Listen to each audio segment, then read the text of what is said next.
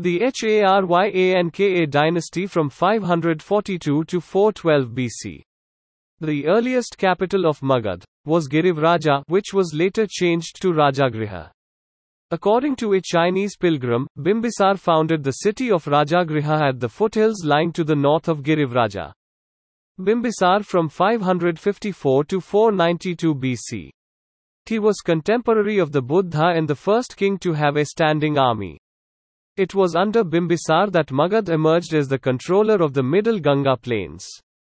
He defeated the Ang king Brahmdutt and strengthened his position by matrimonial alliances.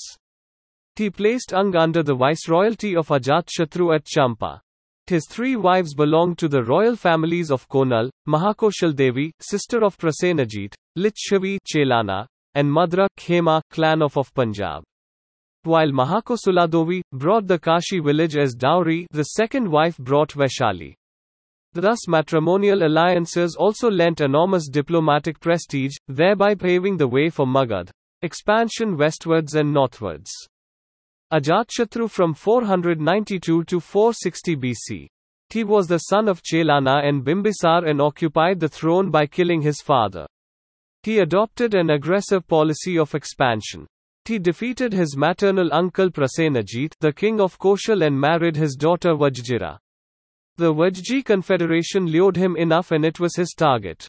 He destroyed Vaishali, the capital of the Lichhavi, after a protracted war of 16 years by sowing the seeds of discord amongst the rulers of Vaishali.